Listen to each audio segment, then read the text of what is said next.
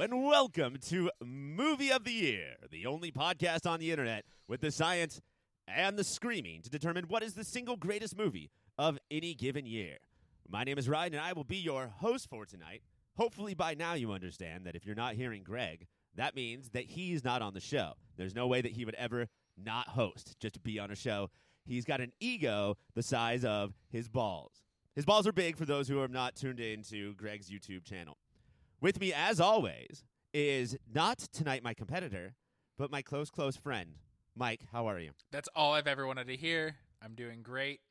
We're going to just do a bro down, hoedown, just you and me talking about this movie. No competing for friendship. I don't even think movie. Like, let's just talk about our relationship. Ooh, with each other? Yes. Just the oral history of Mike and Ryan? How did we meet?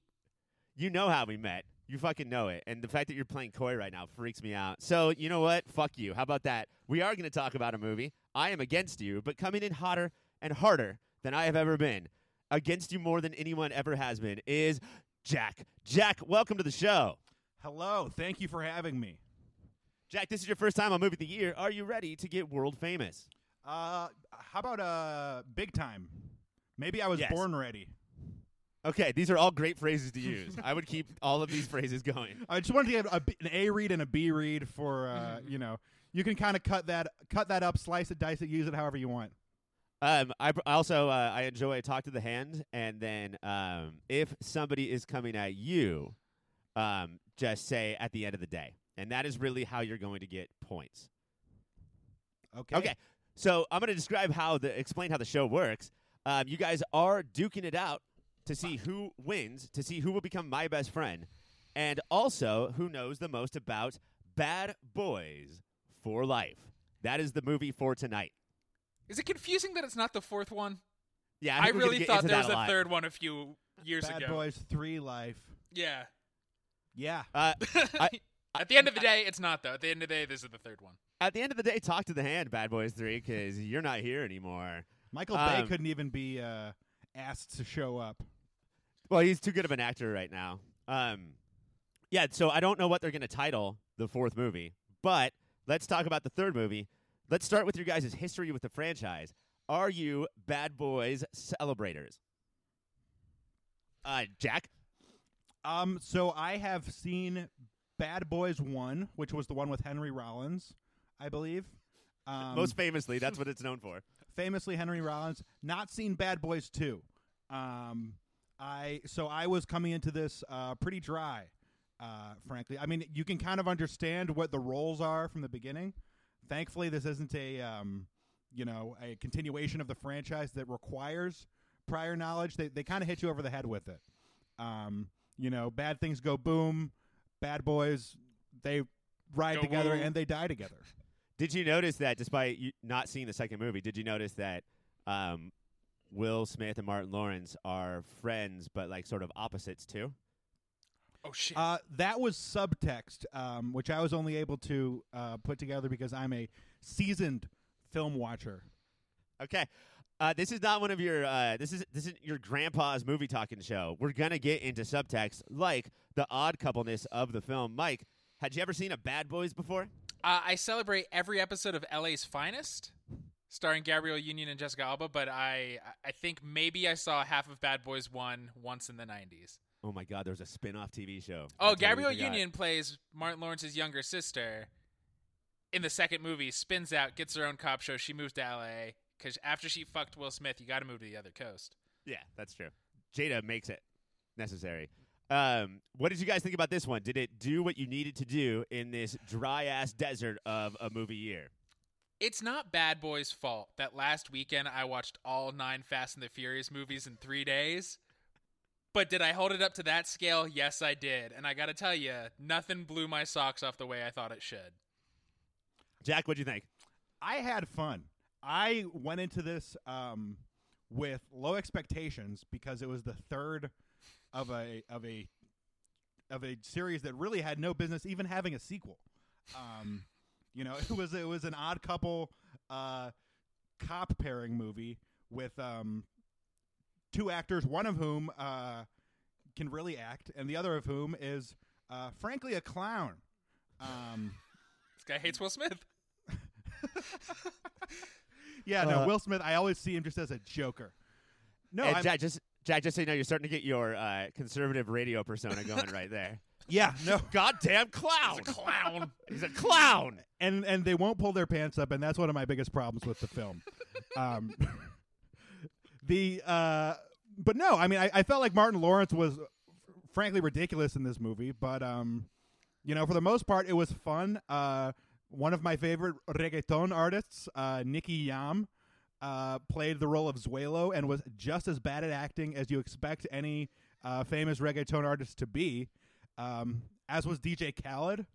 Yeah, man, there's a lot of competing worst cameos in this movie. Yeah, and there were some roles where I was just positive that it was a cameo of somebody I didn't recognize because the role was so phoned in. The way the movie treated them, the camera went up like everybody's going to freak out about this guy. Yeah, and I don't want to get into the plot too much too early, but the arms dealer was just a out of left field kind of hickey white guy. Mm-hmm. And I thought, oh, I'm supposed to recognize him, but I don't. Mike, I'm going to guess that you sort of accidentally stumbled on our overall opinion of this movie when you were saying it's not Bad Boys' fault that you watched Fast and Furious, but what you said there was it's not bad, boys. That's what it is. It's not bad. It's not bad, boys. It's not bad, boys. So Ryan, have you watched all these movies 1,000 times? This seems like maybe. I have, yes. Bad Boys 2 I've actually only seen once, and it is fucking terrible. It is one of the worst movies I've ever seen. It is over 2.5 hours long. It's at the peak of Michael Bay saying, I can do no wrong, and if you think that that's not true, let me take over the Transformers franchise, and I'll show you what I can do. It's fucking awful. So is Martin Lawrence, because it felt like, one, that he's never been a real actor. He was like a comedian turned actor. Martin is great. It's one of the best sitcoms nobody talks about in the 90s. Black Knight is great. Black Knight is great. Big Baba's House 2 is great. Out of the two of them, I do think Smith has more range, and it feels like Martin Lawrence is playing against type. Yes. Like, he's normally the sassy, I'm going to do whatever the fuck I want to do, and it's so weird for him to be nervous. Has he been nervous the whole trilogy? If we can go back to 1996 and talk about how crazy everyone thought this was, they decided to make a big-budget action movie around two barely known TV sitcom stars. That's what it was, is like, let's take these TV actors and let's see if they can handle a big-budget cop movie, which was a bit of a gamble. And also a gamble because they're not white. Yes. I mean, in the 90s? I mean, that's the thing, is that even today, if you cast two black leads, then it runs any big tent movie runs the risk of being pigeonholed as a quote-unquote black movie. Luckily, they have white names, so I bet a lot of old people were tricked into going to see it, not knowing that there were black people in it. And then, yeah, the other crazy thing is that they played against type. So, because Will Smith was like the wholesome Fresh Prince star, and Martin Lawrence was the crazy, always being in trouble, always saying bad things. And so they switched those, and it worked kind of for that first movie. It's hard to remember back then like how weird it was, but it was definitely strange. It's funny, they did that for Pineapple Express too. Right. Where they have two actors who are previously known from other things, and they switch the types. Made Seth Rogen the straight-laced one. Yeah. Okay, I'm now sold. I want to see more combinations of this. I want to see where Rainn Wilson is the cool, sexy guy, and John Krasinski is the fucking dork, and they have to teach each other how to date. I have good news for you, Mike. We have a segment coming up later where we talk about how we forgot to turn what you just said into a segment, because that would have been a really good segment for us to do on this show. Unfortunately, we're just going to talk about how we didn't do it. Before any of that, though, guys, we are going to dive directly into the movie, and you guys are going to start scoring some points. This is the rhythm, rhythm, rhythm, rhythm. This is the rhythm, rhythm, rhythm, rhythm, rhythm, rhythm. This is the rhythm, rhythm, rhythm, rhythm, rhythm of the night. Tonight's gonna be bueno. I'm talking no problemo. We'll party to the extremo, baby. This is the rhythm of the night. Baby, tonight's like fuego. We bout to spend a dinero. We party to the extremo, extremo, extremo, extremo, extremo. Ritmo.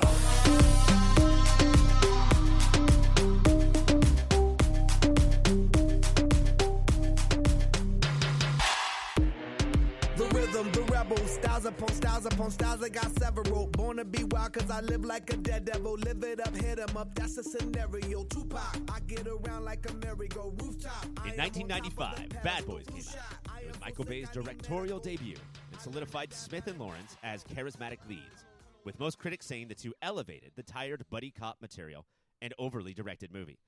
8 years later, the three went on to make Bad Boys 2, which was also financially successful but critically panned. 14 years after that, Bad Boys for Life was supposed to open in theaters.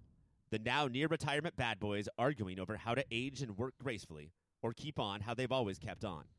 The third installment attempts to add heart and soul to Smith's playboy, Mike Lowry, with a secret family and hidden backstory, as well as some younger faces to keep the franchise going, while Lawrence mostly relaxes in robes and wonders why his friend doesn't want to act his age. Gentlemen, let's start there. Taste buds, I ask you this. How does the movie handle the obvious oldness of these two leads and using age as sort of a way to get story and punchlines from? Pretty good. I was surprised how well it worked. I think they should have just not pulled punches for...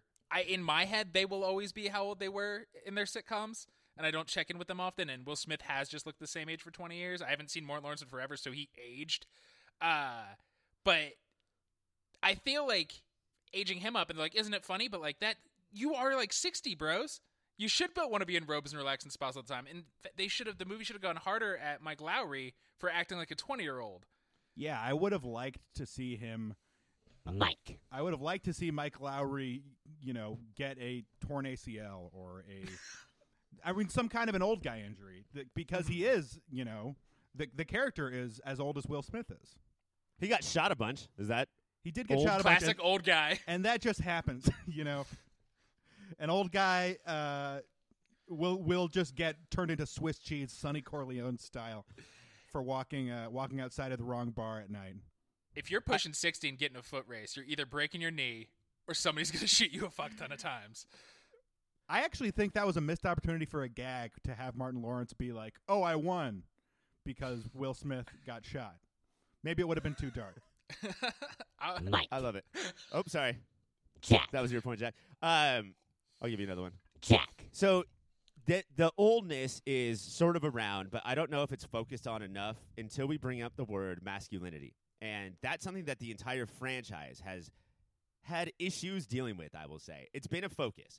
And what the movies feel like is masculine is definitely different than what real life considers masculine, and definitely different than 2020 decides is masculine. Mm-hmm. Okay, we have these people that like you're supposed to want to when you're a kid be Mike Lowry, but as you get older, you sort of appreciate Martin Lawrence's character so much that you can't even remember his Marcus character's name. something? Marcus. There you go. Thank you. Marcus Lawrence. Do you guys think the movie did a good job of pointing audiences as to sort of like what your old goals are supposed to be? I think so. I think that, the stark contrast between the two characters, there was a montage scene where Will Smith is suiting up and getting ready to go shake down DJ Khaled for money at his meat shop. And it's directly contrasting him putting on his suit and getting his guns ready with Martin Lawrence, getting into his lazy boy and watching one of his telenovelas, I believe. They've got him cranking the drive shaft, or not the drive shaft, the gear on the car, and at the same time, Martin Lawrence is cranking the lever on his lazy boy. It was intentionally ridiculous, but like they, I don't know. And after Mike Lowry gets shot, Marcus pretty clearly says, "You've never even been in love. You don't have anything if you die." Jack. I think that's what we're getting to is there enough? Yeah, Marcus is a joke, and Martin Lawrence has bravely, I'm going to use the word brave, why not, taken on all of these jokes about being like a nerd and less than a man throughout all three of these movies, But do they come to the middle enough, or are we still supposed to be admiring Mike at the end of the movie? I think it's what we've now started to call Tyler Durden theory. So maybe even if the filmmakers are saying, see how lost and alone Mike Lowry is, the movie makes him look cool all of the time, and Will Smith is fucking cool. But it's also, at the end of it, when pushing 60, you should retire from the police force, especially when you're as dangerous cops as these are. but Martin Lawrence unretires. He's a fucking pop. He has a grandkid, and he unretires because his best friend is like, should we just go till we die because I have nothing? Like, early on when he's like, you have nothing, and he's like, oh, I don't want to hold that baby because I might catch feelings.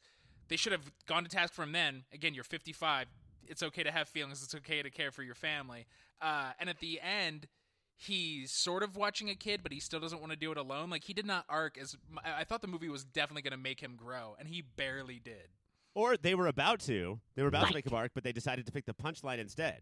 Mm-hmm. Yeah, and there, one great example of them doing that was at the end when there was the joke where the guy said, the tech guy said, hey, I've been going to therapy and it's really great. You guys want to do a group sesh because we've got all this trauma together?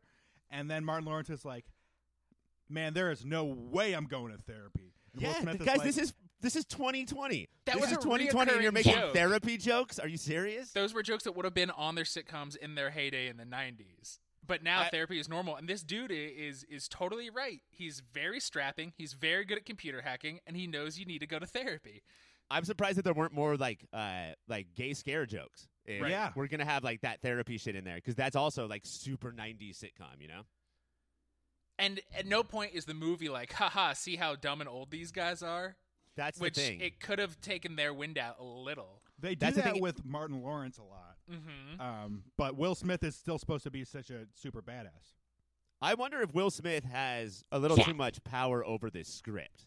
You I know, have and heard that about Will Smith. We're gonna get to that about a different thing later in the show. But I wonder if Mike was supposed to arc so much more, Mike Lowry, and he didn't because Will Smith was like, no, I always have to remain above this bar of cool. You But know? That seems crazy to me because, one, Will Smith does have kids. Maybe he doesn't care about them. Maybe he's Mike Lowering with his kids, but he seems to care about his kids, and he's played other roles, like 7 Pounds or whatever. He's just weeping the whole movie and tries to kill himself with a jellyfish. Like, he's played emotionally touched people before. Yeah, but I think that those movies, and I haven't seen Jellyfish the movie, but I think those movies have him like spend 2 hours getting back to cool. You know, he still has to land at the end of the movie as the Will Smith, even if he's in the shape of a pigeon. At the end of the movie, he has to be the Will Smith. Yeah, I agree with that. And I have heard about both Will Smith and The Rock that they and I'm sure a lot of other action stars, but they're the two that I've heard specifically have a team of writers that come in and do edits on any script that they're agreeing to do because they have public images to maintain as high status, cooler than a cucumber, basically alpha males. And yeah, like rewriting punchlines so they're more Will Smithy. You know, like Mhm. I will flush character down the toilet if I can just make these punchlines more like the Will Smith persona instead of whatever character I'm playing. I believe that part of those writers' jobs is to find at least one point in every script where Will Smith can get in. Oh hell no! Because I basically was cheering on my couch because because I was like, he said it. He said the thing he always says. And also, he has to put on sunglasses at one point in the coolest way possible. Even like in a bathtub with a jellyfish, he's gonna put on sunglasses. Put and him just hang on the out with jellyfish. When he shoots another guy and he's like, do you know the difference between your bullet holes and my bullet holes? I make these look good. The other thing I want to get to too is that throughout a lot of the movie, he is convincing Marcus. We've dabbled around this before, but he's convincing Marcus to stop maturing, stop becoming a fully grown Arcs person, and he's manipulating him, and he's putting Marcus's life in danger. What happens when Pop Pop? You know, all of Pop Pop's grandkids lose their Pop because Mike didn't want to be alone for a second. You know, and because it's Will Smith, there's just no comeuppance for that. It's like, yeah, we did it, bro. We fucking saved the day. And I feel like there was a runway to make him learn and make Marcus seem the right one, because I think the most touching moment in the entire movie, but dealing with getting older and masculinity, was Mike is laid up in the hospital in a coma because he got shot a bunch. And Marcus, who had made fun of him for dyeing his beard, is weeping and dyeing his beard for him. Yeah. And it maybe played like a joke, but it's the most touched I've been in a movie in a long time. I was just like, that. Oh my God, I would dye Ryan's beard. I agree 100% with that. I think that was the most effective emotional moment in the movie, and it was a joke. Right. I mean, I think about what you were talking about, Ryan, about whether they do a sufficient job of showing the age. I think that the movie actually failed in drawing enough of a contrast between the younger members of the Ammo team and the Bad Boys. I mean, they were supposed to kind of be a next generation of the Bad Boys and be as interesting, as the Bad Boys, but they're the millennial version instead of the Gen Xers, boomers. But but there was an asshole. Jack. There was an asshole guy. There was Vanessa Ann Hudgens, whose job was just to be kind of hot and cool, and She nailed it. She nailed it. And then the most interesting one I thought was the tech guy. Yeah. The heavy, who had the little arc where he was a bouncer who never got in a fight and swore off fighting, and then was like, I'm going to need a lot of therapy after this. What? Yeah, you want to talk about clowns? What a clown! What, you're gonna go kill a bunch of people and then have to go to therapy? You clown! Get the fuck out of here! Mostly he's going to talk about he's really into architecture. That it was subtextual. He didn't deal with it, and he had to hurt that house. He had to bring that whole house down with his big beefy he body. hated the house. Let's get to that guy in a second. Let's focus on the group of Ammo, and then also we got to admit that this is the whole movie where Will Smith is trying to literally destroy his son. I don't know if we did a spoiler alert thing, but he's trying to destroy the last generation. I believe the second movie in a row where Will Smith is fighting his younger version of himself, trying to make sure that the generation does not pass him up.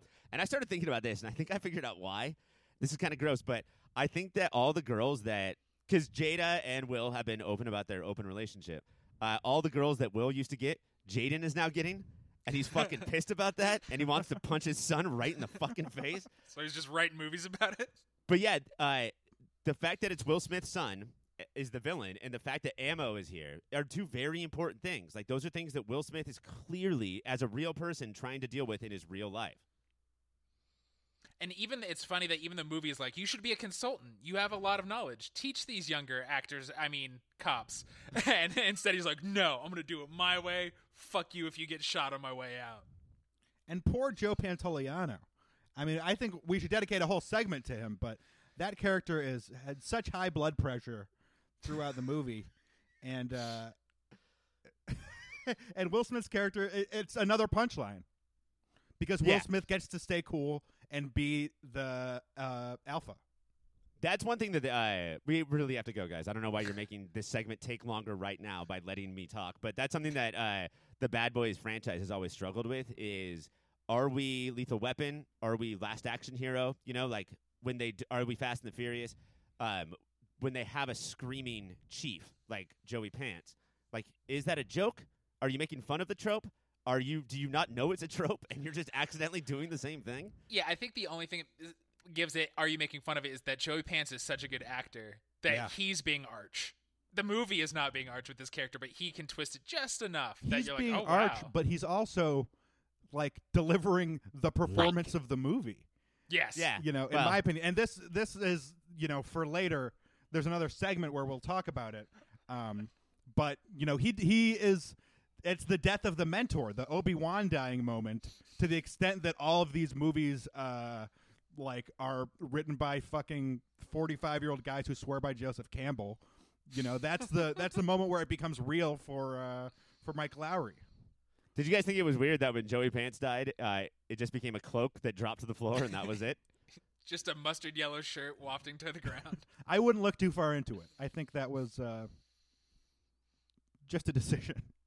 Motherfuckers, we have cracked this movie open. I don't even know if we need more show because it's all done. But let's keep going anyway. Let's move away from the movie and let's talk about the man, the myth, the legend, Will Smith. I wanna get married, but none of my shorties remind me of Jada. Maybe I'm just too afraid to settle. I wish I was planning it different. I think it's a phase. I'm very conditioned. I'm stuck in my ways. I'm scared of commitment. I'm very conflicted. I got the drip and I'm saucy. Ooh, ADHD, I'm a bad boy. I think I might just pull up in a Rari. Ooh, I might just skirt up the Philly. They call me Big Willie. I think I might Larry. Ooh, ain't nothing much you can tell me. I blew through 1 million, threw me a party. Ooh, I know I'm the one. Damn it, I made it. I look at my son. I feel like I'm dreaming. He truly a blessing. I'm really elated. I pray that he grow up like Willow with Jaden. I know that he will. I hope he look up to me like we used to look up to Phil. I know that it's real. I lay a brick at a time for something I know I can build. I learned it from Will. I know ain't nothing gonna set us back. You take it from me, I get it back. Me and my homies forever strapped. We roll up on them like Men in Black. I blow your chest to your head and back. I think I done made a mess. I'm in Cali with a vest.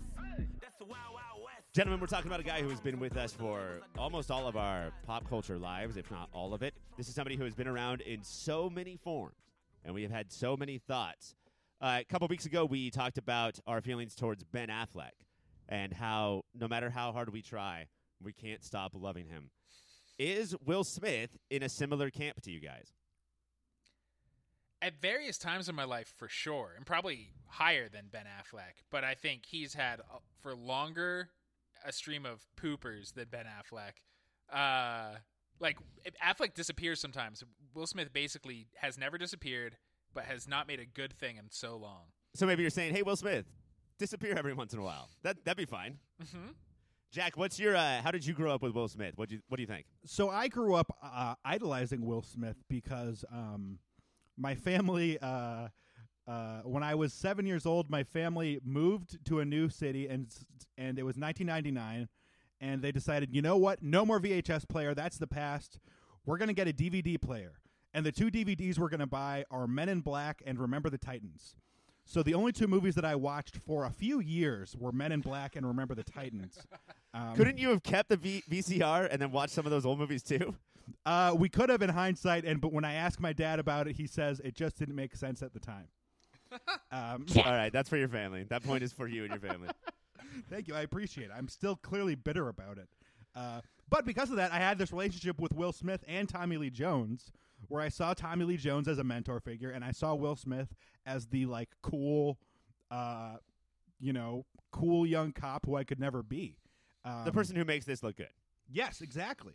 And so I was a little boy who saw Will Smith back talking to authority figures. I was the exact ideal audience for Will Smith's 90s persona.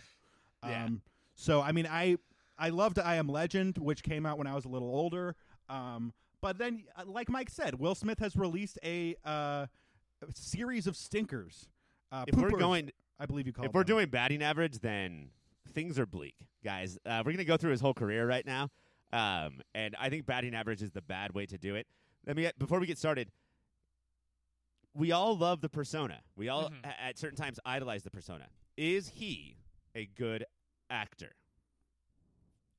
No, I think he's great at being Will Smith in different scenarios and making you believe that Will Smith, he's welcoming everybody to Earth and you buy it every time. He's very real and grounds the craziest thing in his persona, and it fucking works. Jack, your retort? I think he's a good actor.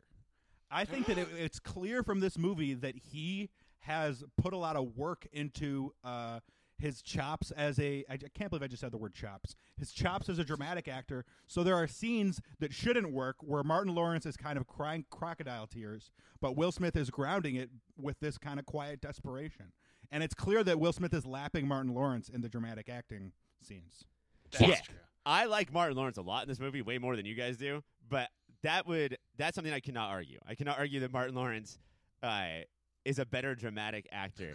Have we all heard the theory about him that for years him and his team would go over box office returns every Monday morning and try to come up with some scientific mathematical way to choose scripts about what would put him in the most popular movie? I That's how have we got heard Blue that, Streak? but talk about it more. If somebody is putting that much thought into this is probably post Men in Black and then getting towards the iRobot, I Am Legend era. Those were all strategically picked by looking at box office returns. Does that weird you guys out, or does that seem like a natural career move? I guess it's not natural. That amount of work isn't natural, but maybe a lot of actors do it, and some are just a little better at it. But it makes sense that if he's trying to moneyball acting, and so he doesn't care about awards or how good a movie is. It's just what it'll bring in that opening weekend. I know it's a movie term, but it's also a sports term, and Mike used it. Mike gets the point. And I used it correctly? You used it correctly, yes. Thank God. Sorry, keep going. So it makes sense looking at his post 2000s career, basically, where he's just I don't care about anything except getting those sweet, sweet dollar bills, y'all. Yeah, I think that my assumption is that if someone's a big movie star, that they're a clinical psycho in every definition of the term. So I'm not surprised by it. The same way that I'm not surprised by finding out that that Dwayne the Rock Johnson lies about his cheat meals so that he can get Instagram likes. And by that logic, then that means that since I'm not a big movie star yet, then you guys know that I'm not insane at all. Then, yes. Yeah, you're unimpeachable. Yes. You're the most honest man that I barely know. Thank you very much. One last question before we go. A couple years ago, Leo, we were just like, Revenant was fine, but we have to give him the Oscar. We just have to. He wants it so bad, and it's adorable. Does Will Smith need that Oscar? Is that what basically his career has become? And does he deserve one? I think he needed it a while back with like Ali, and I do think like 7 Pounds and that string of like really cheesy Lifetime-y dramatic Pursuit movies. of Happiness. Pursuit of Happiness, yeah, post-Hitch even. Like, he has had different waves of anyone would be like, no, I do comedy again. I think the best thing he's done in 20 years was Deadshot in the shitty Suicide Squad movie. But he threw everything he had of dramatic and comedy into that role, and it was great anytime only he was on screen. All right, let's get to the eras, guys. Let's sort of like figure out what you guys think of these eras. How important were they to you at the time, and how important are they now? What do they mean to you now? We have to start with what we're going to call the Fresh Prince era. This is 1990 to 1996. This is 4, count them up, 4 DJ Jazzy Jeff and the Fresh Prince albums. Yeah. It's 148 episodes of the Fresh Prince of Bel-Air. And then also wedged in there is 3 movies that he had a couple of scenes in. Where the Day Takes You, Made in America, and 6 Degrees of Separation, where he was letting us know that he had bigger things in mind than Fresh Prince while he was doing Fresh Prince. Do you guys remember this time at all? Yeah, Fresh Prince, I was West Philadelphia born and raised and then moved to California. Not Bel Air, a shittier part of California. But that was my opening line between like ages 6 and 18 and again at 26 to 34 when people ask me about my life. Jack. It was my favorite. I do think it was my favorite sitcom growing up. I fucking poured over and agonized over every minute of that fucking show. Damn, okay, so I guess we know what we're doing after the OCD is done. Jack, were you a part of this era? I was not. I'm a little younger. I was born in 1991, and so I had no relationship with. I didn't watch sitcoms during that period, and when I did, to the extent that I did, it was on Nick at Night, and it was older stuff. I would watch Different Strokes a lot as a kid, but Fresh Prince didn't go into syndication for late night TV until much later. Until you were old enough to not give a shit. Yeah, I'd say so. But yeah, I have no relationship to the DJ Jazzy Jeff era of Fresh Prince, of Will Smith, or the extent to which he kind of left DJ Jazzy Jeff behind, which seems like a stone cold move. Threw him fucking right out the door onto the porch. To the wolves. Over and over again. Some idiot said, okay, I'm making this big movie. It's about aliens. And they're like, oh, let's cast this guy. He seems okay on TV. And then we enter the superstar era. 1996 to 2001 gives us Independence Day, Men in Black, Enemy of the State, Wild Wild West, shit. Then The Legend of Bagger Vance, and then Ali becomes this transitional movie for him. Wild Wild West to Legend of Bagger Vance, that's rough. That's rough for anyone. Yeah, he was meteoric rise, and then just somebody threw a fucking frisbee and sent him into dumbland for a while. Yeah, we sort of think because for a lot of these actors, the biggest ones, Brad Pitt, Tom Hanks, Will Smith, that they were on top for decades. And it just simply wasn't true. It was like 4 years. And then Wild Wild West. I love Wild Wild West. I mean, this was the period. You could also call this era the credits rap song era because he did that for Men in Black and Wild Wild West, and it's great. I have a very parasocial relationship with Men in Black, clearly, but that song, the Men in Black 2 theme song, I loved MIB 2 as well. Johnny Knoxville and all. That CGI is so bad to watch now. It is. The little worm Johnny Knoxville. Oh yeah. But Wild Wild West was that a box office as well as a critical failure? Oh yeah, it was a disaster. Do you guys know what movie he turned down to be in that movie? The Matrix. It's The Matrix. That's Yes. insane. So maybe that was before he got the team. And now Yes. he's like, I fucking need people. I mean, Can't maybe let that me ride convinced a him to, robot spider. that convinced him to put the team together, and then it feels less weird at that point. You need a team, bro. So I'm still a fan. I'm still rooting for him, but he's definitely like, you can't bank on him. You don't know that just because he picked a movie, it's going to be good anymore. That moves us to the Let's Get It Back era. That's 2002 to 2008. And what is the way to get it back, guys? If you had a couple stinkeroos in a row, Sequel Oscar time? bait. Men in Black 2, Bad Boys 2, Now We're Okay, I, Robot, Hitch, The Pursuit of Happiness, I Am Legend, and I think that we're almost basically at the same level. Hancock. And then Hancock in 2008 happens. But so you're putting I Am Legend isn't the start of the downfall? That movie sucked. It was big, though. It made a lot of money. Okay, so we're not going on good. I forgot the Will Smith way. Yeah, we're talking entirely about that sweet, sweet, tender cash. Hancock is a movie that I think everyone thought was going to be his next huge one. Mhm. And then nobody saw it. I did opening night, baby. He was, but poor him. Iron Man was what? Also in 2008? Yeah. Yeah. Like, he did predict the superhero boom. Well, there's several things wrong with Hancock. Is that he predicted, like, it's a superhero movie, but it was postmodern, so it should have come like 5 years later. And also, to introduce a new character like that and get convoluted, and two of them have been gods forever. Do that in the sequel, man. The first one should just be he's a drunk superhero. Isn't that enough? Yeah, that Isn't should that be enough. for a movie? I know that logic dictates that people, like, you can't have a bad opening weekend because your last 30 minutes is so fucking crazy no one will come see it. They don't know that the last 30 minutes is crazy yet. And yet, I think that this movie was so batshit, people just sort of knew somehow. I do The remember. stink of it. I remember reading reviews about it, and, like, you know, because I kind of obsessively read reviews. I was in high school at the time, and people were like, "This is the dumbest movie I've ever seen."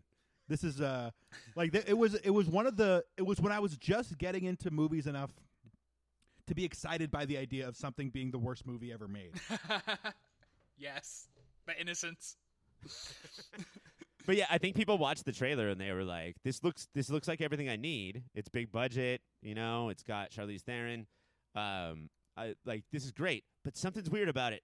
There's something off about this movie I can tell from the trailer, so fuck it. I'll never see it. I Shut have up. read an oral history of Hancock before. Yeah.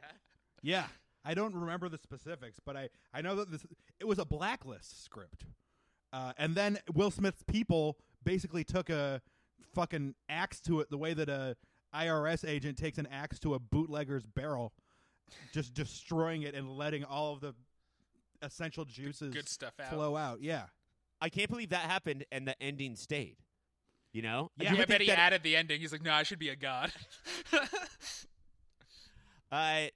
So Hancock came out, and we could save this. We could, but we don't. And we're going to enter into the can it ever come back era. This is 2008 to 2019. Woo, boys. Here we go. 7 pounds, a.k.a. there's a jellyfish in my bathtub. Men in Black 3, which was sort of a critical okay, but a commercial. It didn't do what we thought it would. After Earth. Does anybody remember After Earth? That was That was Scientologist propaganda, wasn't it? Probably. Winter's Tale. The fuck is Winter's Tale? Nothing. Focus. Him and With Margot Margot Robbie, right? Robbie. That's his collateral. Concussion, his Ali of this era, yeah. but no one saw it. Trying really hard with the voice on that one. Suicide Squad, which, Mike, you said is okay. No. but He is okay. His performance is okay, yes. Collateral Beauty, which, guys, I don't know if you've heard of this doozy, but No, what the fuck is that? does anybody know the premise of this movie? I know that people said that it may have been the worst movie made that year. That Okay, it was I'm- the Hancock of its year. I'm gonna try to remember because I did not see it. This is like a former Pop Filter host and lover of bad movies, Taylor. This is what he told me. This guy's very sad, so they hire a bunch of people to like actors to be like guardian angels and make him believe again. But then it turns out that they accidentally hired real guardian angels instead of the actors that they thought, and it just keeps twisting from there. That's a fucking Mad TV sketch. That's not a fucking 2-hour movie in the late 20-teens. After Collateral Beauty comes Bright, Yes, the Netflix movie. I love Bright. Come on, Jack. Earnestly? I think it's it's a dog shit movie, but it's a blast. Honestly, I thought that it was fun in the way that Bad Boys for Life was fun. And then finally in this era is Gemini Man, which we all thought was going to be his big comeback, but then nobody saw it. We were like, I hope everybody else sees it so he can come back, but nobody did.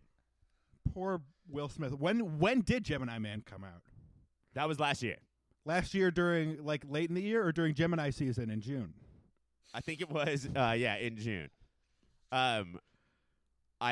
Guys, at this point, are we just saying we don't need Will Smith anymore? Should he just find an HBO drama or something? I think he should move to TV. That's a good idea for him. And dig his teeth into something for a while. Yeah, and settle the fuck down. But then we move directly into the can't keep him down era. You stupid assholes. You thought that he was gone. But 2019 to today brings us Aladdin and Bad Boys 4. Is that enough to declare a comeback? I think so. It's Will Smith, and I love him. Was he good as the genie? Anybody see Aladdin? Fuck no. I remember thinking that was kind of inspired casting, because how do you replace Robin Williams? A man who has more energy than anyone in the world. You just get someone with charisma like Will Smith. Right. And I thought that was kind of inspired casting. I don't know who else could have made that work. I would have gone fully opposite. I would have done Stephen Wright. Just have him be the genie and see what that was like. Well, you got these wishes. Guys, is he back? Are you buying Will Smith stock today? No. Mostly because I think the idea of a movie star / a celebrity / a film industry might be defunct. Yeah. Yeah, I mean that's the thing, is that that's sort of why Bad Boys for Life sort of stands out as old school, is because it's reliant on stars again, which is something that we haven't seen in a long time. We're now all about epics or Showtime. Let me tell you guys about the future. You guys decide if it's Bright, or should I say Bright 2, because that is one of his next 4 movies. I cannot fucking believe that. I thought everybody hated it. Why would they make more? They don't make money. So they for hated it, one but I movie? believe Netflix doesn't release its internal metrics, but they said that a lot of people watched Bright. I guess I'll fucking watch it now. But also, we it also- was made by now outed sex pest Max Landis. Yeah. You know, I'm going to go back to I knew, and that's why I didn't watch it. We also have Bad Boys 4 on the docket. We have The Council, which is about a group of black gangsters in the 30s. And then King Richard, which is probably his next Ali Concussion, which is he plays the father of Venus and Serena Williams, and probably screams a lot at little girls. My favorite thing. That is going to be. I think that's going to be his Oscar. I'm calling that shit. Yeah. Yeah, you know what? He's going to be really good. Now that I know his slate, I am buying Will Smith stock. And shitty dad, you've pointed out how he is a real life shitty dad, and so he's going to fucking crush it. Yeah, I think so. All right, so we are saying that the future is bright, too, for Will Smith, and we are all buying stock. Wait, Mike, are you buying stock? Now I am, now that I know the future. Okay, well, Wait. You're probably doing that just because you heard me give Jack a point, so I'll give him another one. All right, we're going to take a break. I think that we have to go to the Patreon area now, so we are going to say goodbye to many of our listeners for a solid 20 or 30 minutes, and you are going to not hear us talk about sex, talk about violence, all of the trivia. Fuck, you guys got screwed. Trivia rules. Yeah, the only good part of the show is coming up next without you. I remember one year my mom took me school shopping. It was me, my brother, my mom, my pop, and my little sister all hopped in the car. We headed downtown to the Gallery Mall. My mom started bugging with the clothes she chose. I didn't say nothing at first, I just turned to my nose. She said, "What's wrong? This shirt costs $20. I said, "Mom, the shirt is plaid with a butterfly collar." The next half hour was the same old thing. My mother buying me clothes from 1963, and then she lost her mind and did the ultimate. I asked her for Adidas and she bought me Zips. I said, "Mom, what are you doing? You ruined my rep." She said, "You're only 16. You don't have a rep yet." I said, "Mom, let's put these clothes back, please." She said, "No. You go to school to learn, not for a And we're fashion back. show." Patreons, This is a show. welcome Come on, back Mom. to this. And you've heard the rest. Not Patreons, now you're here as well, I suppose. Gentlemen, let me ask you this. Does the movie mock Marcus's religion, or does it buy into it? What role do you guys think religion, and specifically Marcus's, has in the movie? It feels like in the beginning, I was surprised how straight-faced they were taking it, because he is the hospital scenes when Mike is laid up in the coma. Martin really is acting his ass off as much as he can. and it's him praying to God when he's like, I won't be violent, is a straight scene, even though he says, hey, God, are you there? It's me, Marcus. It's not a joke. There's no rhythm of a joke there. It's just a line from that thing. Beverly Cleary book. Yes. Who just turned 104, by the way. Is You she guys know still that? kicking? Yeah. She's still writing about preteens? She still has it tapped in? Yes. She's still writing about super fudge, buying war bonds, planting a victory garden. Learning how to churn butter. Yeah, she's doing it all. It was not until Mike is back and it's in the sidecar scene in that big freeway scene that they start joking about it, because he's like, I can't be violent, like, and now the movie, like, the way the camera, like America's Homest Video, zooms in and out, it's like, what a doof.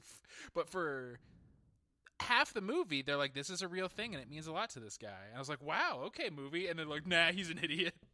Well, yeah, I mean, like, or it's just another thing Will Smith can use to manipulate people. Mm-hmm. You know? Yeah. I thought it was weird, like, outside of, like, Kirk Cameron movies, we don't really have that many religious lead characters anymore. Yeah. You know? So they did take it seriously. When people who are religious pray and say, if this happens, then this happens, do they really mean it? Like, do they really stop doing things if God answers? I think that saying, God, if you give me this, I will do this, would be classified by most religious people as the wrong way to pray. Mm-hmm. Jack. And the way most people pray. Yeah. And the most common way to pray. Simultaneously. I pray that people stop praying like that, and if they do stop, God's going to give me a Corvette. God's going to give me a hand job, actually, if I do a good At job Mike's on wedding? the show. Yeah. Oh, that means I'm going to get married a second time. Oh, you're doomed. Aren't they all? They could have set up an interesting thing, because there's Marcus's religion, and then there's straight up, in this fairly grounded action movie in the scheme of these days, there is just magic in this movie. And they don't really dwell on it, but there's magic-ass magic in the first couple scenes, and then later and they could have had, like, a pretty surprising and interesting Bad Boys for Life take on religion v. magic. All right, guys, let's get to it. I actually heard about this before I saw the movie, and I was confused. But the movie doesn't really play on it that much. Do you wish there was more or less witchery in Bad Boys for Life? More. Whole hog more. I wish it had been like, what's the Bond movie with Baron Samedi, where it's just like, yes, this person is magical. Yes, he has magic powers. We are trying to use guns to stop him. I love guns versus magic. It doesn't happen enough. The classic dichotomy. In the first scene, and this is a pretty, like, gripping and grueling action scene, is in the prison when the Bruja's escaping. She freezes the guard with a magic spell, and then everything after that is crazy violent in a cringeworthy way that most action movies, like, go over. But you see a guard fall out, like, filled with blood out of the washer. Like, all of that stuff is really cool, and you're like, okay, I guess we're dealing with magic. And at the end, she sort of uses it again until the movie's like, nah, though, right? We're done with this. Do you wish that brouhaha was funnier and maybe a brouhaha? Yes. Ryan. I do too. If the movie spent one more second with magic, you guys don't think it would have completely fallen apart? And I'm not just playing devil's advocate. I'm straight up disagreeing with you guys. It would have been insane. I think that the insanity is embracing the insanity makes Bad Boys movies work, and it makes them fun. I mean, the telenovela type drama and them lampshading the telenovela drama by having Martin Lawrence be into telenovelas was And then straight up ludicrous. at one point as a punchline, he was listening, and he says, and this is a typical Martin Lawrence punchline, this is like a damn telenovela. And that's Yeah. it. That's the kind of thing Martin Lawrence said. It's like some of the writers got really into Jane the Virgin, and that's all they took from it. Is like, oh, do telenovela stuff, and then scream how you're doing telenovela stuff. Can we talk about that? I know we're talking about religion and magic. It's not Martin Lawrence's fault. It's this movie doesn't know how comedy works. It thinks it does. It thinks it's a very funny action movie, but the rhythm to the punchlines here are fucking awful. I actually think that, the script is not great, but I think Martin Lawrence does. I found him, and maybe it's because I'm older than you guys and I have a Martin Lawrence bias, but I thought that there was so often you could tell that he was taking a nothing punchline and sort of reworking it and just saying things in a dumb way or a surprising way, and that sort of made it funny. When the Ammo people were all singing the Bad Boys song, and then Will Smith and Martin Lawrence were like, no, you see, you can't do that. And Martin Lawrence was like, and it takes a long time to learn the lyrics. Yeah, that was It was so fucking funny. That was funny. That is a funny line. Because you can't tell if Marcus really believes that or if he's fucking with them. There is no song that takes less time to learn than that specific song. Another one is when somebody's watching him in the in the airplane. They're doing their like typical Bad Boys banter, and a Yes. little girl hears him say the word "dick," and he says, "Oh, I'm sorry, I should have said penis," as if that solves the problem. And then says, "Also, you should be, You should mind your own business." You should mind your own business." Which at that point, like, he's not even acting. He's just pissed that this extra is fucking looking at him. And that's the sort of like a little bit of extra that he brings to the movie. So I think those ones, yes, when it's just him goosing dialogue to make it a little funnier, that worked. What didn't was the scene when they're on the club and they're all on the headsets talking, and he's telling Will Smith he hasn't had sex in forever. And he's like, there's a computer. I'm like, this should be boom, boom, boom. Don't you know jokes shouldn't be flabby and longer? Like, cut this shit. Make it better paced. I agree with agree. that. All right, guys. That's it. It was weird that there was all the religion in this movie was weird, but I find all religion weird in general. Let's take a break, and when we come back, we're going to give some awards. Oh, shit. No, we can't give awards because it's speed round time. On your marks, get set, go. Should there be a minimum amount of time before you can get to the post-credit sequence in a movie? Yes. How long should that be? Is it less than 1 millisecond like this movie? It's 12 seconds. 12. That feels good. Should you have like actual writing in the credits on the screen? Yeah, there Yes. should be a scroll. Yeah, the rules I thought was that you do the cool, like, stylized credits. Like, you do the swoops and Spider-Man flips, and then there's a scene, and then you get the classic scroll credits. Then you get the boring credits. Yeah. This is right away, and it cuts to a thing where I guess they're setting up Bad Boys 4, where Will Smith's son is going to be on the team. And holy shit, I don't care at all. Will Smith's son, who has negative charisma points, who scored a critical fail on his charisma roll. For those of us who turned this off as fucking fast as we can, what happened in that post-credit scene? Will Smith goes up to a prison and says, "How you doing, son?" And the son says, "I'm good. I'm doing my time. Like, it's taken a long time." And he was like, "What if I told you there was an initiative that you could win back some good graces with the government?" And Oh, he tosses him a manila folder. Bad Boys for Life 4 is Suicide Squad. They're both going to be in it together, along with everybody else. He's King Shark. He walked past like young Bruce Banner and what's his name, Declan Shaw, and then got to his son. I would have preferred he'd picked either of those two movies because I would rather see Hulk or Jason Statham in Bad Boys 4 than That's just his true. son that I don't care about. Is Vanessa Ann Hudgens too famous for this role? No. I would have thought yes before watching it, but also maybe she knew she was going to make fun of coronavirus in like favor of Coachella, and so she's like, I think I might need this at this time. I don't think she has what it takes. I think she's demonstrated that she doesn't have what it takes to be a star, Yeah. which is the cattiest thing you'll hear me say on this podcast. I could hear cattier. Does Mike's arc, going from not wanting a baby to becoming a fully fledged human, pay off at all? Do we end at least the trilogy with Mike growing at all? Nope. It's almost bold how not bold they did. He grew like real people grow in a weekend, because that's like this movie takes place over a weekend to 2 weeks time, and so he grows the same amount. But not that what we promise movies grow. He should become a completely different person now. He should have been married to that woman, and instead they're like, now we can talk to each other without screaming.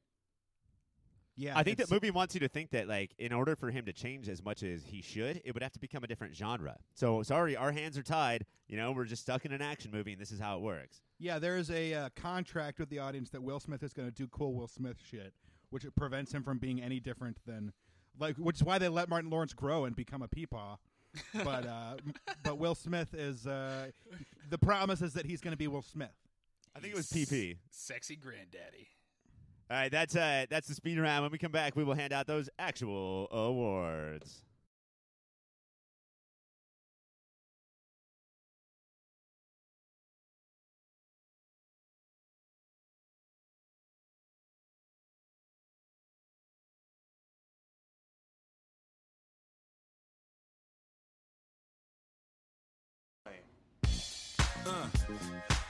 Yeah.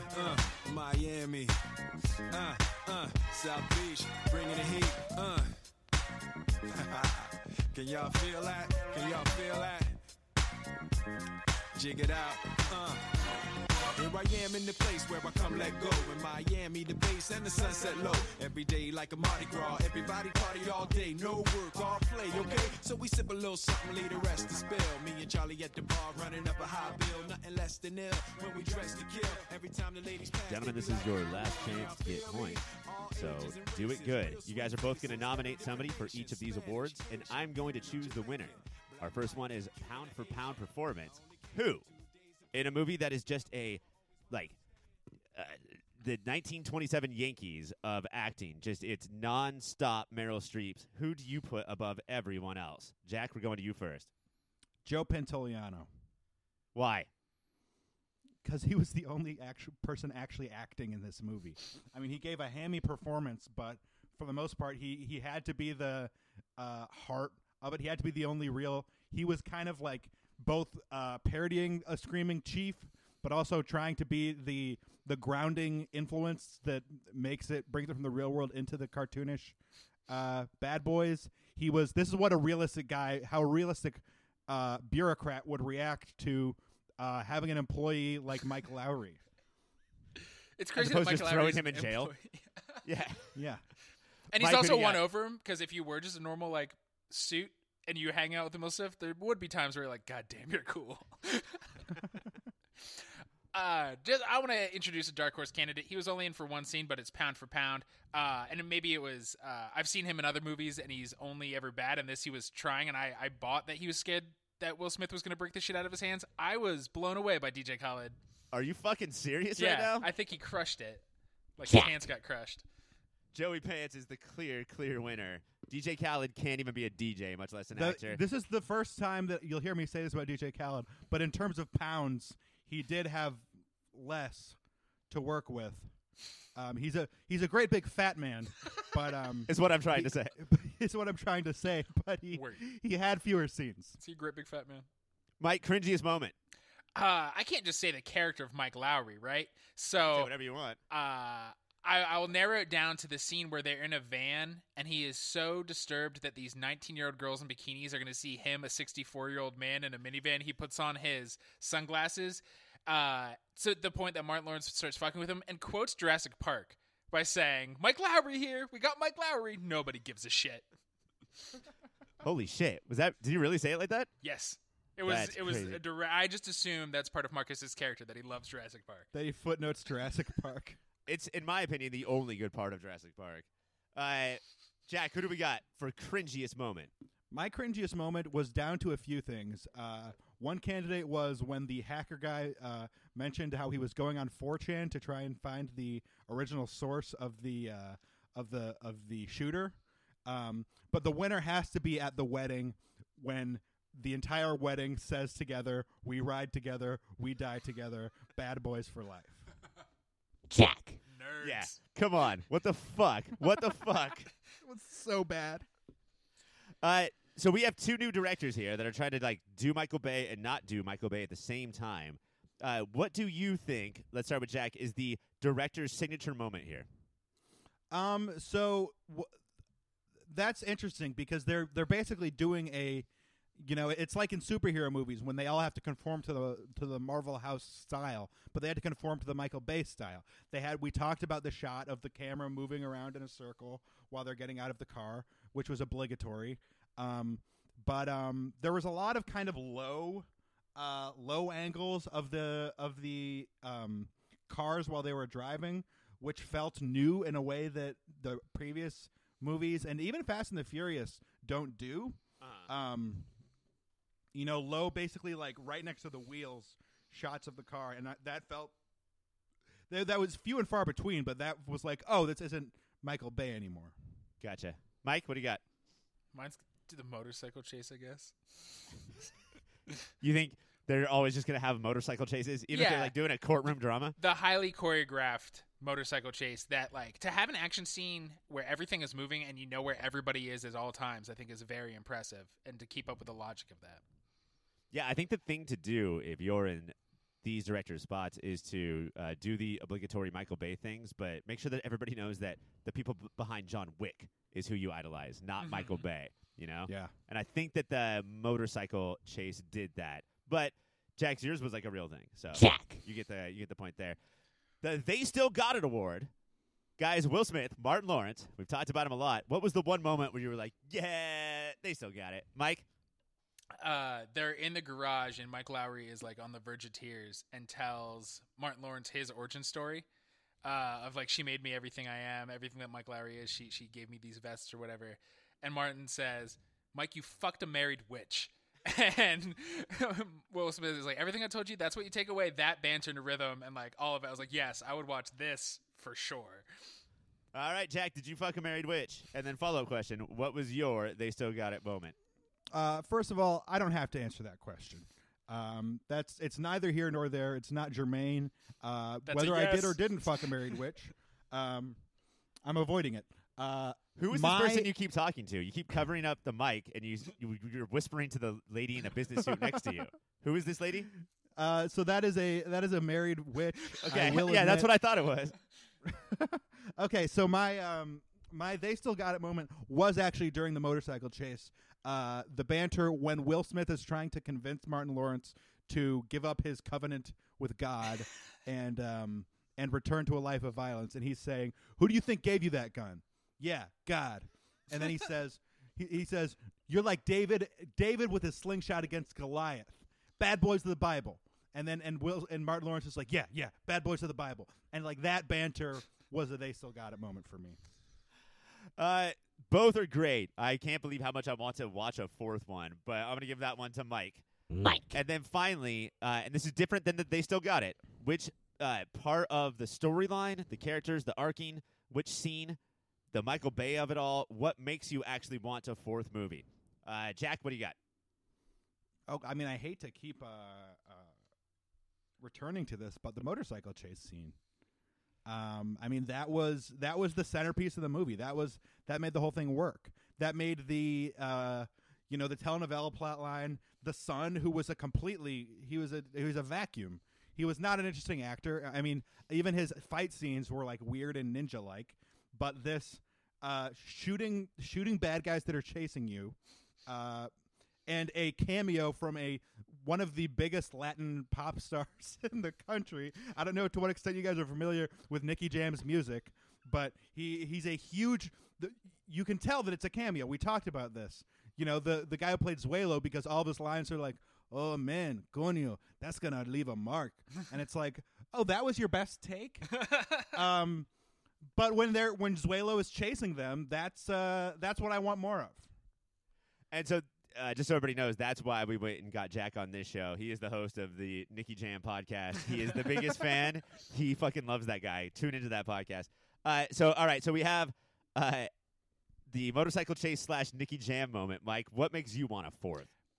It's two moments of violence that kind of bookend the movie, that they were well done and interesting and just goofy enough. The first one is the vacuum of a son. His spinny knife kill scene where he takes out a few people with that knife. I was like, oh yeah, I could watch this knife spin forever. And then the computer hacker guy just straight up tackling a building and starting to knock it down. I love people fighting architecture, and I want that all the time. And it's like Godzilla. Godzilla's a big deal for you, right? Because he just kicks buildings all day? Sure, but he's very big. I want normal pint-sized folks doing it. That's like when Vin Diesel stamps his foot and takes down a whole parking structure. Oh my God! Do you remember that Fast shit? 6. There's people taking fuck buildings. They think that they're better than us, so high and mighty. So, Mike, you did cheat. This is getting alarmingly anti-American at this point. Yeah. I hesitate to ask you your opinions on the events of September 11th of 2001. Oh, I have never forgotten, but my team is different than you would expect. I just wish that maybe there was a different time for Vin Diesel to be on the top of that building, stepping on it as hard as he could. It's like a fucking giant lizard in Rampage. Mike, you did cheat by bringing up two things, but you brought up Vin Diesel, so you get the point. Guys, that's it for the awards. We're gonna take a break. I'm gonna tally up all of the scores, and when we come back, the winner of Bad Boys for Life. Wicked Wild West, Jim West, Desperado, Rough Rider. No, you don't want nada. None of this. 6 gun running this, brother running this. Buffalo soldier, look, it's like I told you. Any damsel that's in distress, be out of that dress when she meet Jim West. Rough neck, so go check the law on the by. Watch your step, reflex, and get a hole in your side. Swallow your pride, don't let your lip react. You don't wanna see my hand where my hip be at. With Artemis from the start of it, running the game. James West, taming the West, so remember the name. Now who you gonna call? Now who you gonna call? If you ever riff with either one of us, break out before you get bum rushed. I have tabulated the scores, gentlemen, and I will say that there's an average of 33. 66 points were scored. What do you guys think? Who got 34 and who got 32? Wow. That's so close. What neck and neck? So which is one of us is the Marcus and which one of us is the Mike? Where we ostensibly have more moral points, but ultimately are the butt of the joke. Yes. I'm going to guess because I have poor ego. I don't know what the word for that is. Low self-esteem. And I was listening. I think my money's on Jack. My money would be on me too, but I think it's just because you were being a gracious host to your guest. Yeah, that false modesty Jack. gets Jack 2 points, and now it's a tie. Way to go, Mike. You really fucked that one up at the end, didn't you? Everybody wins. I'm used to having just rage at my competitor because they're a real dick. I've never competed against somebody who's just like a chill dude before. Wait, typically I'm your competitor. So are you competing with somebody else? Who are you talking about right now? Tompkins. Jack. From the Way And Back Jack Show. wins the game. Jack got the 35th point that we all needed because Mike just can't keep his fucking mouth shut. But that means you're cursed to come back. So, gentlemen, Oh, wow. I'm all for it. this question is a weird one, but I have to ask it anyway. What is Bad Boys for Life's chances in being the best picture of 2020? 2020's already been a weird year, and it's only going to get weirder. Sub 10, above 5, so I'm going to call it 8%. 8%, okay. Yeah, I Mike? think shockingly high. Shockingly high that this could be the best movie of the year. Because right now, so many movies moved to fall. But my money is on all those movies that got moved to fall are going to move to 2021. So Yeah. I think 4 movies are coming out this year. So I think Bad Boys for Life has a fighting chance. I mean, I think right now its biggest competitor is Trolls World Tour, and I don't know how that's going to end up. I love when sequels go versus sequels. That's all we want. That is the show. Thanks, everyone, so much for listening. Jack, thank you so much for guesting. I thought that you did awesome. You clearly did. You won the fucking game. So congratulations to you. Thank you for having me. Is there any other place that we can find you? Like your address, what is that? My address is undisclosed. It's moving at any given point. It is in Miami Beach, though, with the Bad Boys. I host a podcast. It's also about movies, and it's specifically about media depictions of sobriety and recovery, called Sobriety Sucks. We're on SoundCloud. We're on Apple Podcasts. We're on Twitter, but we have a bad I think we're just Sob Sucks on Twitter. But yeah, that's it. Are you yourself sober? I am. 4 years. And do you think it sucks? Sometimes. Sometimes. More than other sobriety influencers will tell you. They're just lying. Mike, tell us a website that we can go to. We can go to yourpopfilter.com to get everything our greater family puts out, all kinds of podcasts. And if you want 8-year-old articles, you know we got them at yourpopfilter.com. If you need supplies, throw in a /Amazon at the end of that. If I don't know if we're allowed to use them yet, don't break any strikes. But if we're allowed to use them, throw in a /Amazon at the end of that.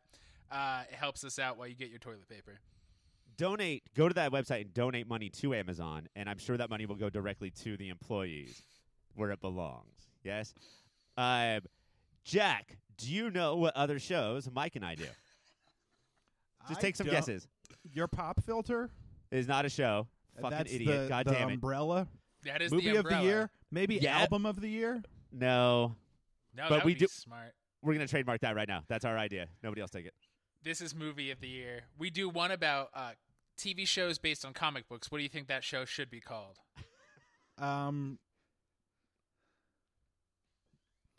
Comic Relief.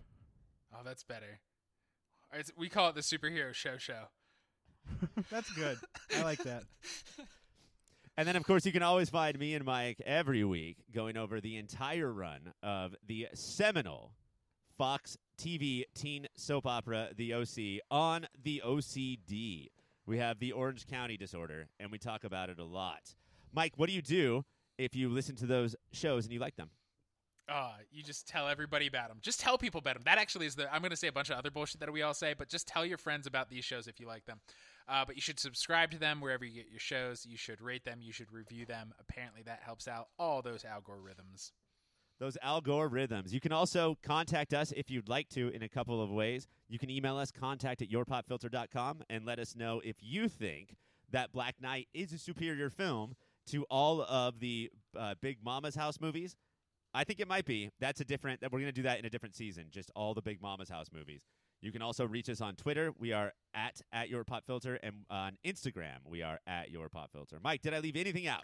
Thank you to Shady Monk for giving us those sweet, sweet tunes. You can find him on Bandcamp, on SoundCloud, on Twitter, and he's been doing a lot of live shows with other cool electronic DJ folks. I don't know what the kids call music these days. Beautiful. Thank you. That is the show. That is our thoughts on Bad Boys for Life. When we come back, we are going to be reviewing the movie Sometimes, Maybe, Never, Always. What is it? Do you guys remember the name of that movie? Trolls World 2? That's what it's called, Trolls World 2. For Ryan, I am Jack. For Jack, I'm Mike. For Mike, I'm Ryan. For Mike, I'm Jack. For Jack, I'm Ryan. For Mike, I'm Jack. For Jack, I'm Ryan. And we are the world. Peace out.